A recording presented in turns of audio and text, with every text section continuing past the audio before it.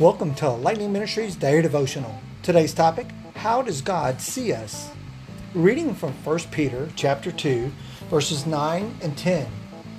Now realize that when in 9:10 it says, "But you are a chosen people, a royal priesthood, a holy nation, a people for God's own possession, so that you may proclaim the excellences of Him who has called you out of darkness into the marvelous light."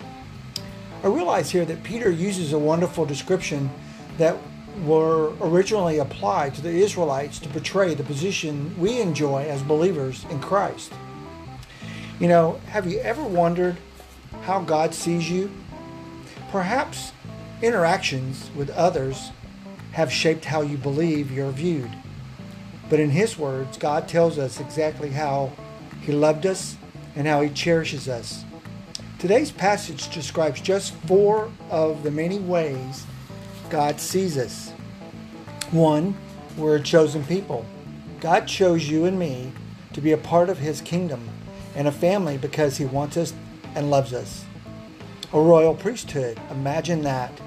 As believers in Christ, we are children of God and therefore part of a royal family.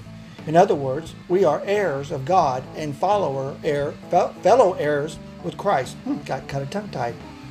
The next thing is that we're a holy nation. The church, the body of Christ, is a group of people who are holy, which, as we've learned a few days ago, means set apart for the purposes of God. Our lives are never meaningless because living for the Lord is the greatest purpose one of us, or you and I, can have. And last but not least, a people for God's own possession.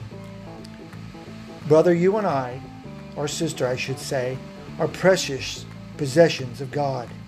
We belong to Him. He so valued each of us that He sent His only Son to die in our place.